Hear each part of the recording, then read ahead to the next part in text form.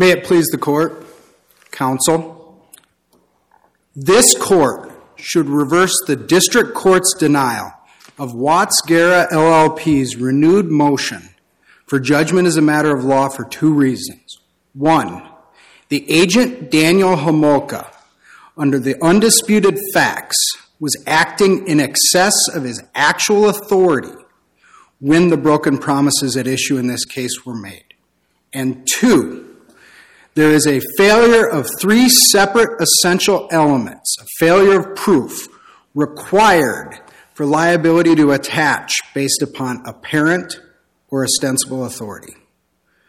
Now, this case presents the question of when the principal, Watts Guerra LLP, one of my clients, can be liable for the contract made by its agent, Daniel Homolka. And with South Dakota law, all the cases, and everyone agrees the law is this, that despite being in an agency relationship, the principal is only liable for that contract if it has been authorized. And there's two ways you get there. The plaintiff either has to show actual authority or all the requirements for apparent authority. And here, based upon the evidence that was developed at trial, and based upon the undisputed and unrebutted testimony, there cannot be a satisfaction of either of those requirements. Thus, the agency issue never should have gone to the jury, and the district court should have granted the motion for judgment as a matter of law. Now, I want to start with the apparent authority issue because that's where the district court made its mistake in ruling on the renewed motion. South Dakota has a statute that says, it's 5963, quote, a principal is bound by acts of the agent under ostensible authority to those persons only who have in good faith and without negligence incurred a liability or parted with value upon the faith thereof. And here's what the South Dakota Supreme Court has told us that statute means. Because that's the statute and the hook that they have to rely on to create the basis for liability under ostensible authority for the principal. The Supreme Court of South Dakota has told us. One thing, most of the cases seem to be affirmative acts. This is a failure to act. If you get an application of that statute where the plaintiff says you didn't pay me and you should have, and the defense is, well, it was his fault. The difference between affirmative misrepresentation and negligent omission.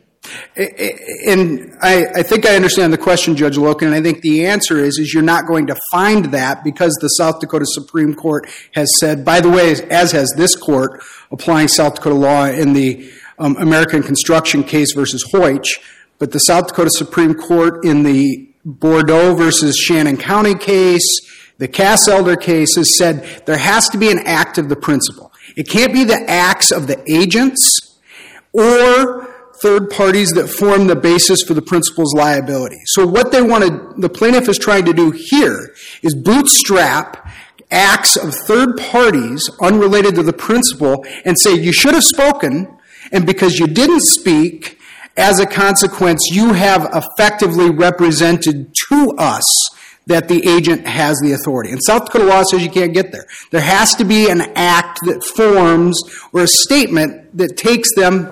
Wait a minute. If the plaintiff is sitting in a meeting with the agent and the principal, and the agent does all the talking, and then the agent doesn't do what the plaintiff wants and says, you owe me. Oh, no, I don't owe you. The principal owes you. Now, even the principal's silence in the meeting can be relevant to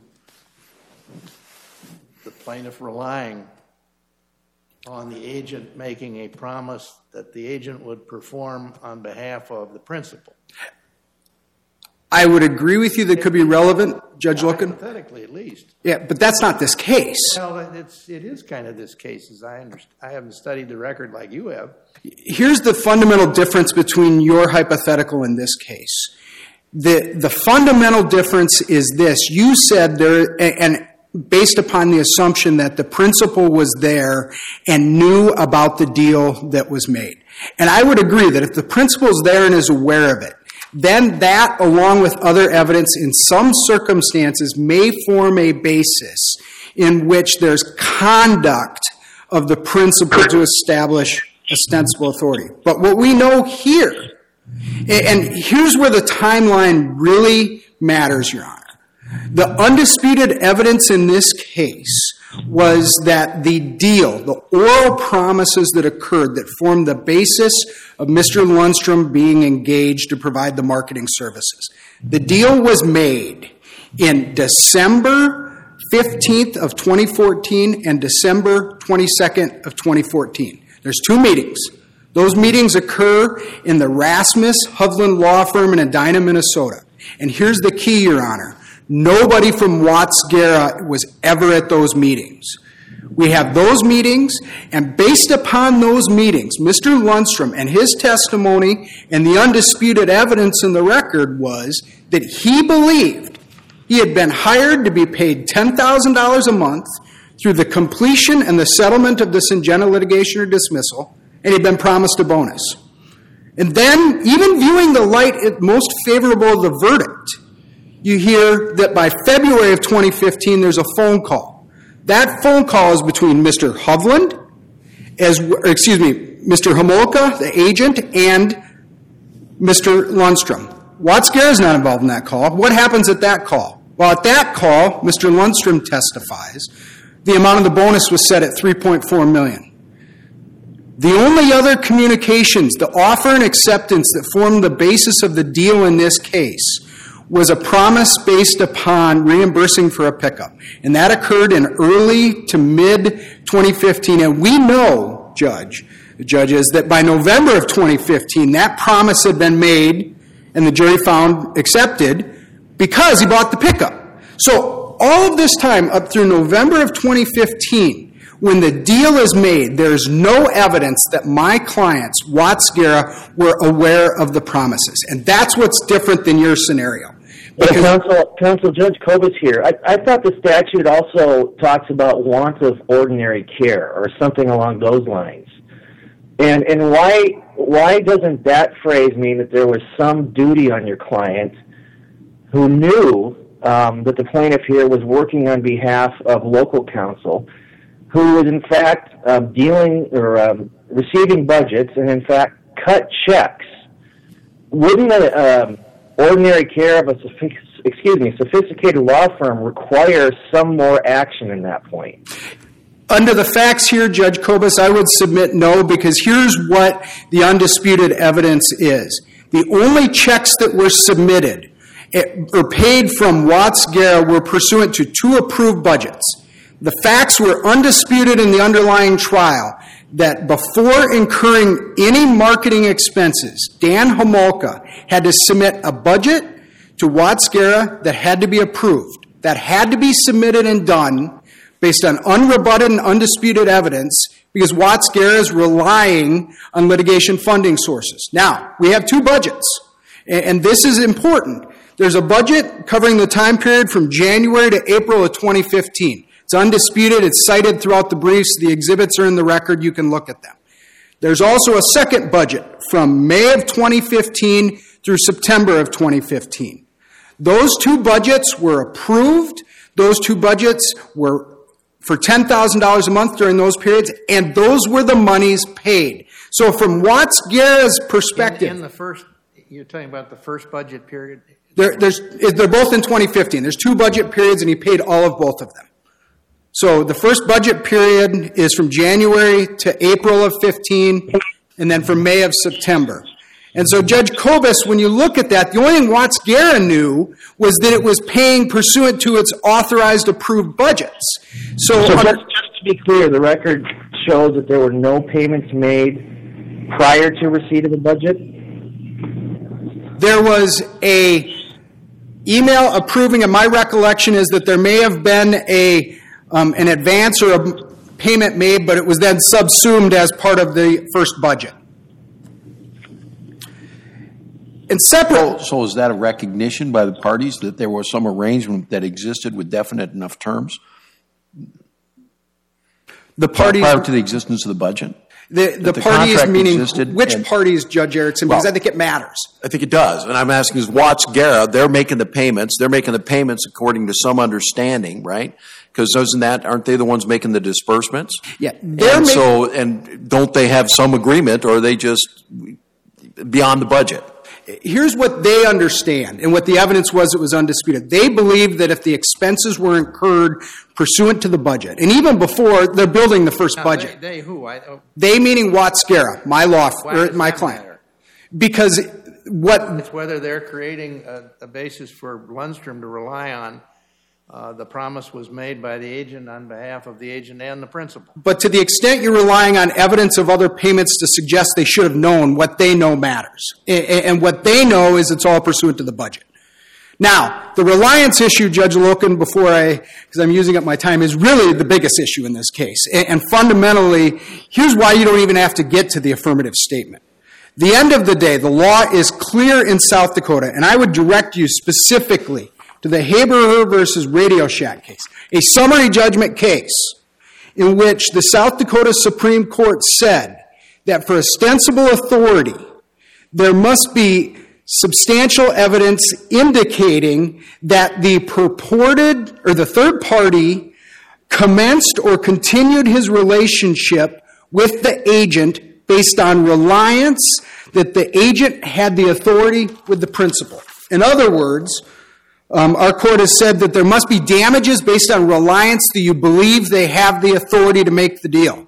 Here, the undisputed evidence is that by November of 2015, the deal's made. Most of the work's done. November 26, 2016, the most important exhibit in this case. Lowell Lundstrom believes he's not going to get paid. It's an oral agreement. He sits down and writes an email that memorializes all of the terms of what he understands his deal is. That email is Exhibit 49. It's the deal email. It's all over the record. Everybody testified about it. Here's what Lowell Lundstrom writes a year after the deal was made. Dan, I haven't been paid the $10K for months. We're about 10 months behind. I understand that all that happened with Michael about our deal, but the one you and I made didn't involve him. My understanding is there's just one time limit here, right? Yeah. So I will reserve the. Well, if you won't get to reply to the cross appeal if you can use your time. It's your call. I understand.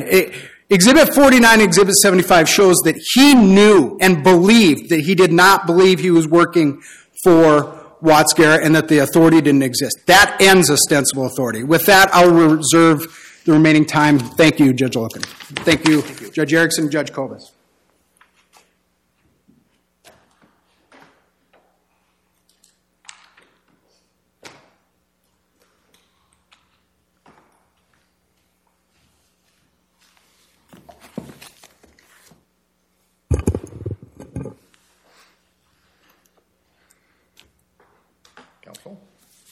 May it please the Court.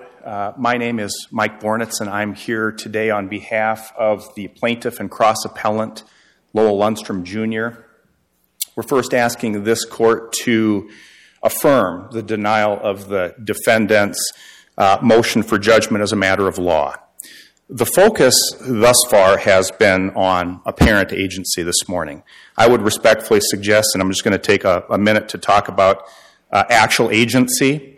Exhibit 305 was something that the jury had before them, which was an affidavit from Mr. Homolka saying that he, in negotiating with my client, was acting as Mr. Watts' agent. He says, quote, however, at the time of the negotiation, I was making a contract on behalf of Daniel M. Homolka, PA, my law firm, and on behalf of Watts Guerra, LLP. I did not enter into a contract in my personal capacity. Now, obviously, you can't just rely on what the agent says, but we don't have just what the agent says here, because Mr. Watts testified at trial that Mr. Homolka was in charge of the Minnesota acquisition. And this is the kind of the case that we're talking about here, because Mr. Watts had obviously other areas of the country, but we referred to this as the Minnesota acquisition. Acquisition meaning signing up farmers? Yes. And in addition to Mr. Homolka's affidavit, the contingent fee for the project is evidence of actual authority. That's Exhibit 181. And those agreements say that these two law firms are handling this case jointly together. Paragraph 3 says, quote, the firms will assume joint responsibility for clients' representation, end quote. Equally important, paragraph 4 says, quote, the firms agree to advance any and all reasonable expenses. Now that, Mr. Lundstrom, is part of the expenses for the marketing associated with the prosecution of client's claim, end quote. The clear message is that these firms are in this together.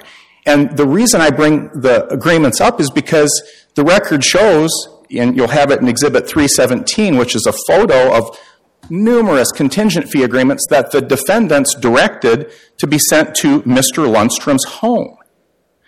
And, of course, the actual agency is how the $10,000 number got negotiated in the first place. And to be clear, the record is undisputed that the first payments, the negotiations, all occurred with Mr. Lundstrom on the $10,000 a month before there was any kind of approved budget. So that's what Mr. Lundstrom saw. And no limits to Mr. Homolka's authority were communicated to anybody.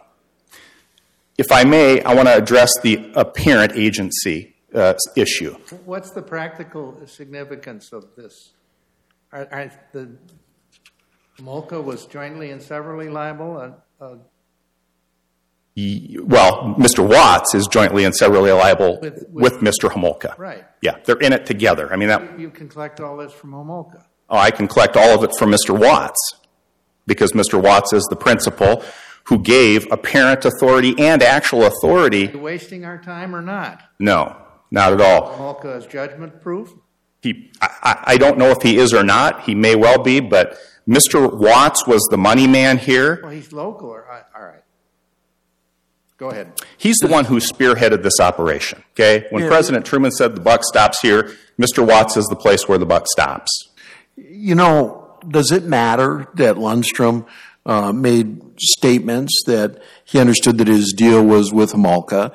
Does it matter that he didn't say that he had any specific deal with Michael Watts? Does it matter that there are no apparent representations that are actually made by Watts, Guerra to Mr. Lundstrom? I mean, there's no evidence that they said, yeah, this is our guy. And that all of these promises are made during a period in 2014, or are broken in a period in 2014, 2015, when there is evidence in the record that you could point to and somebody could say, well, whatever is going on at this point, Homolka's gone beyond whatever authority he ever may have had.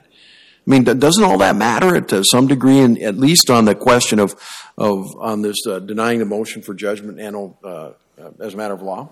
No, it doesn't matter, Judge Erickson, and here's why. You're talking about a layperson on the one hand, and on the other hand of this situation, two of the most experienced mass tort attorneys in the country.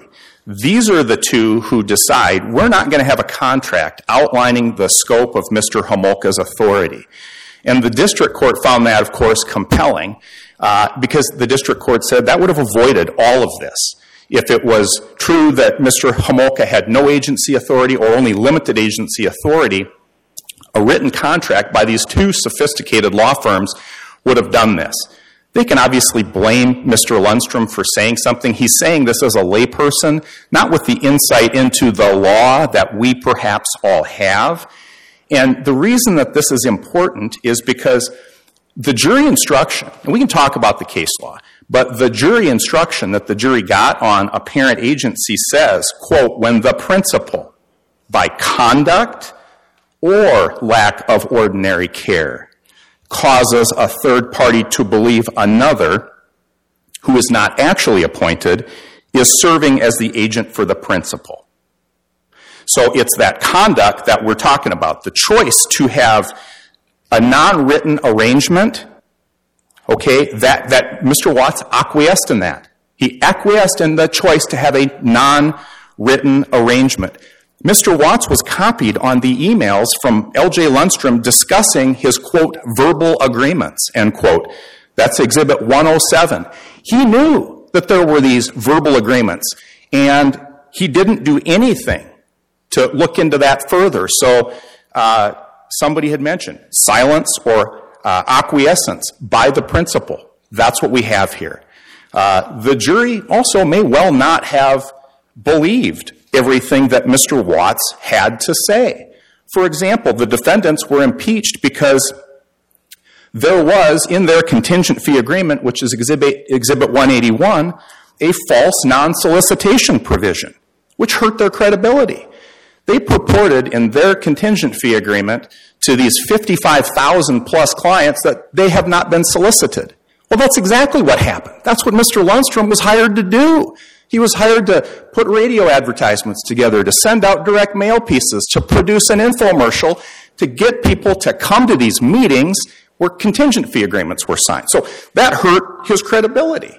And the jury might have found it's a little too convenient for Mr. Watts to disclaim any authority on Mr. Homolka's part when Mr. Watts gets 2/3 of all of the contingent fee, and Mr. Homolka gets 1/3, and guess what? Mr. Homolka, you're stuck with the bad deal that you negotiated on behalf of us, which he referred to often as Team Corn. They're in it together. That was Exhibit 333. The project was lostcornincome.com. And Judge Erickson, to kind of come back to the question you had, when Mr. Lundstrom was asked, who were you working for? He said, I was working for the project. And he specifically worked at the specific behest of Mr. Watts at times and Mr. Homolka. That's shown in Exhibits 325, Exhibit 328, and 329, all of which went to the jury. Mr. Lundstrom exchanged emails directly with Mr. Watts and Mr. Homolka. So to say that, L.J. Lundstrom really didn't get any direction or had no contact at all with Mr. Watts is a bit disingenuous. Exhibits 107 and 141 are some of those emails. They met multiple times. Mr. Watts and L.J. Lundstrom met in South Dakota at a client sign-up meeting. They met in Minnesota at an early client sign-up meeting. There were interactions together.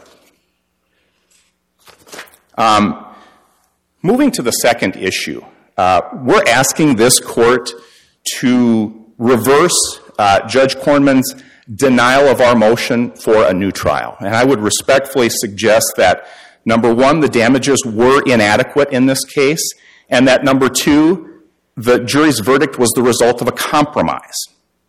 And I'd like to start with the compromise part. The law is not very complicated here.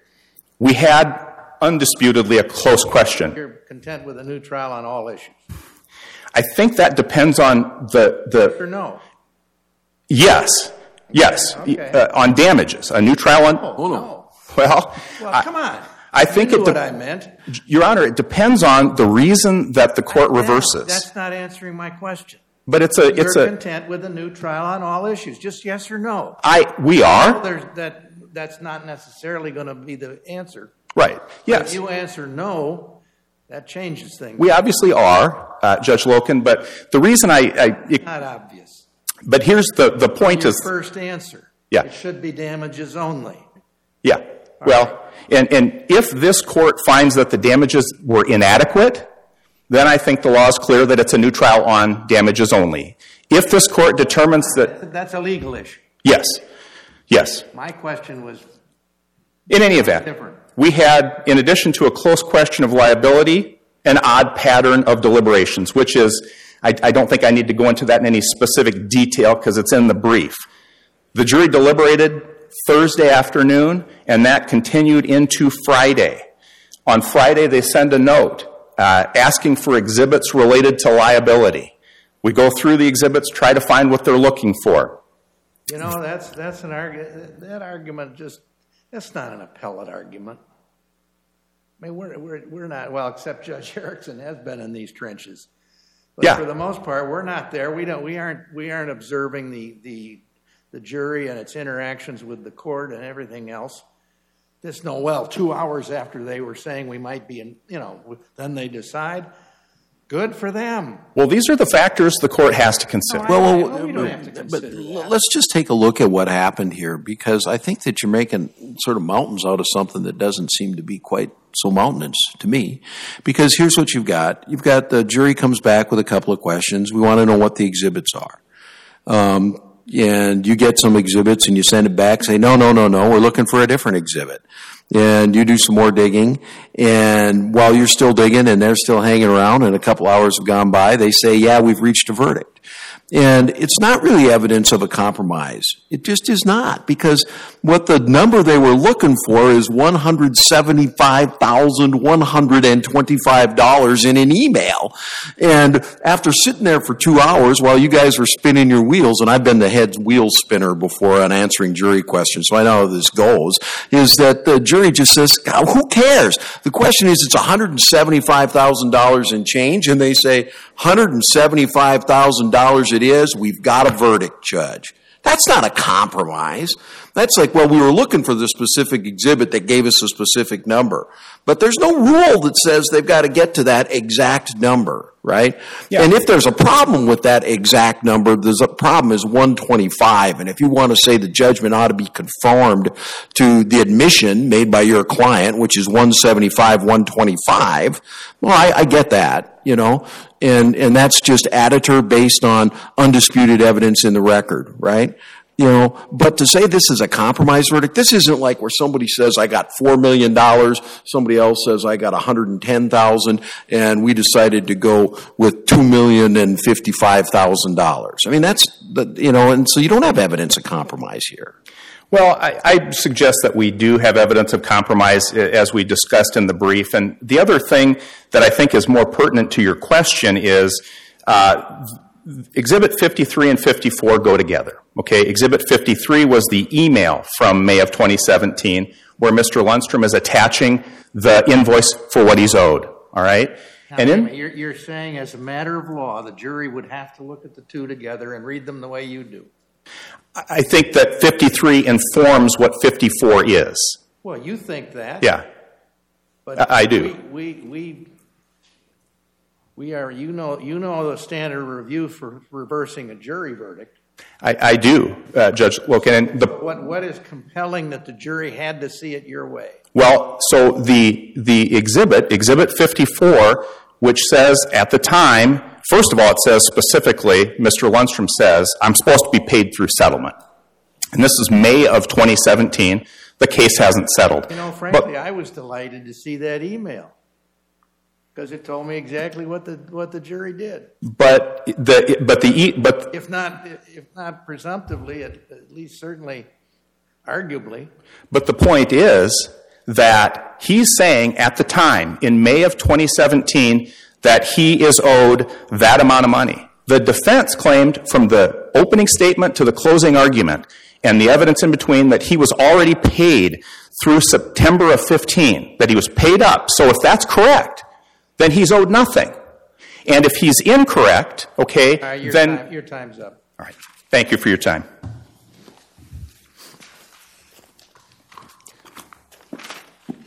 For rebuttal?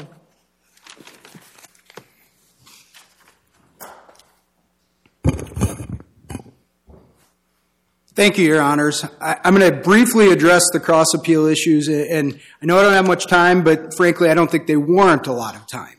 Fundamentally, the legal test is an abuse of discretion whether the verdict entered by the jury was supported on the evidence, looking at it from that perspective, and for the sufficiency argument. Exhibit 54 is the beginning and the end of the inquiry. There is evidence to support it, and the case was not an A or B issue on damages. There was testimony from witnesses in the record indicating LJ would be paid $10,000 through when he stopped working. By May of 17, he's done. That supports the verdict. There's no basis other than sheer speculation for us to invade the providence of that jury. As to the compromise, this court has said in the Bavlicek case, compromise inherently requires it's a factor analysis, but unless you have a substantially insufficient verdict, there's no evidence of a compromise. You can't get there. So fundamentally, when you look at this isn't a compromise. The verdict should be sustained, and there should be no new trial. Now, back to the renewed motion for a judgment as a matter of law. Here's the evidence. The evidence is this: actual authority. The agent and principal must believe. The agent must believe he has the ability. Dan Homolka and Michael Watts both unequivocally testified. The only authority he had to make a deal was approved budgets. And then you get to ostensible. The third party must detrimentally rely upon the existence of the agency. It's a estoppel. When Lundstrom says, I don't have a deal with Watts, that proves he is not relying on it. That is the end of it. And as a result, we would request that this court reverse the denial of the renewed motion for judgment as a matter of law for Watts Guerra. We would also request that you affirm the denial of the motion for new trial. I have no further comments, and I thank you unless you have any questions. Very good. Thank you, Counsel.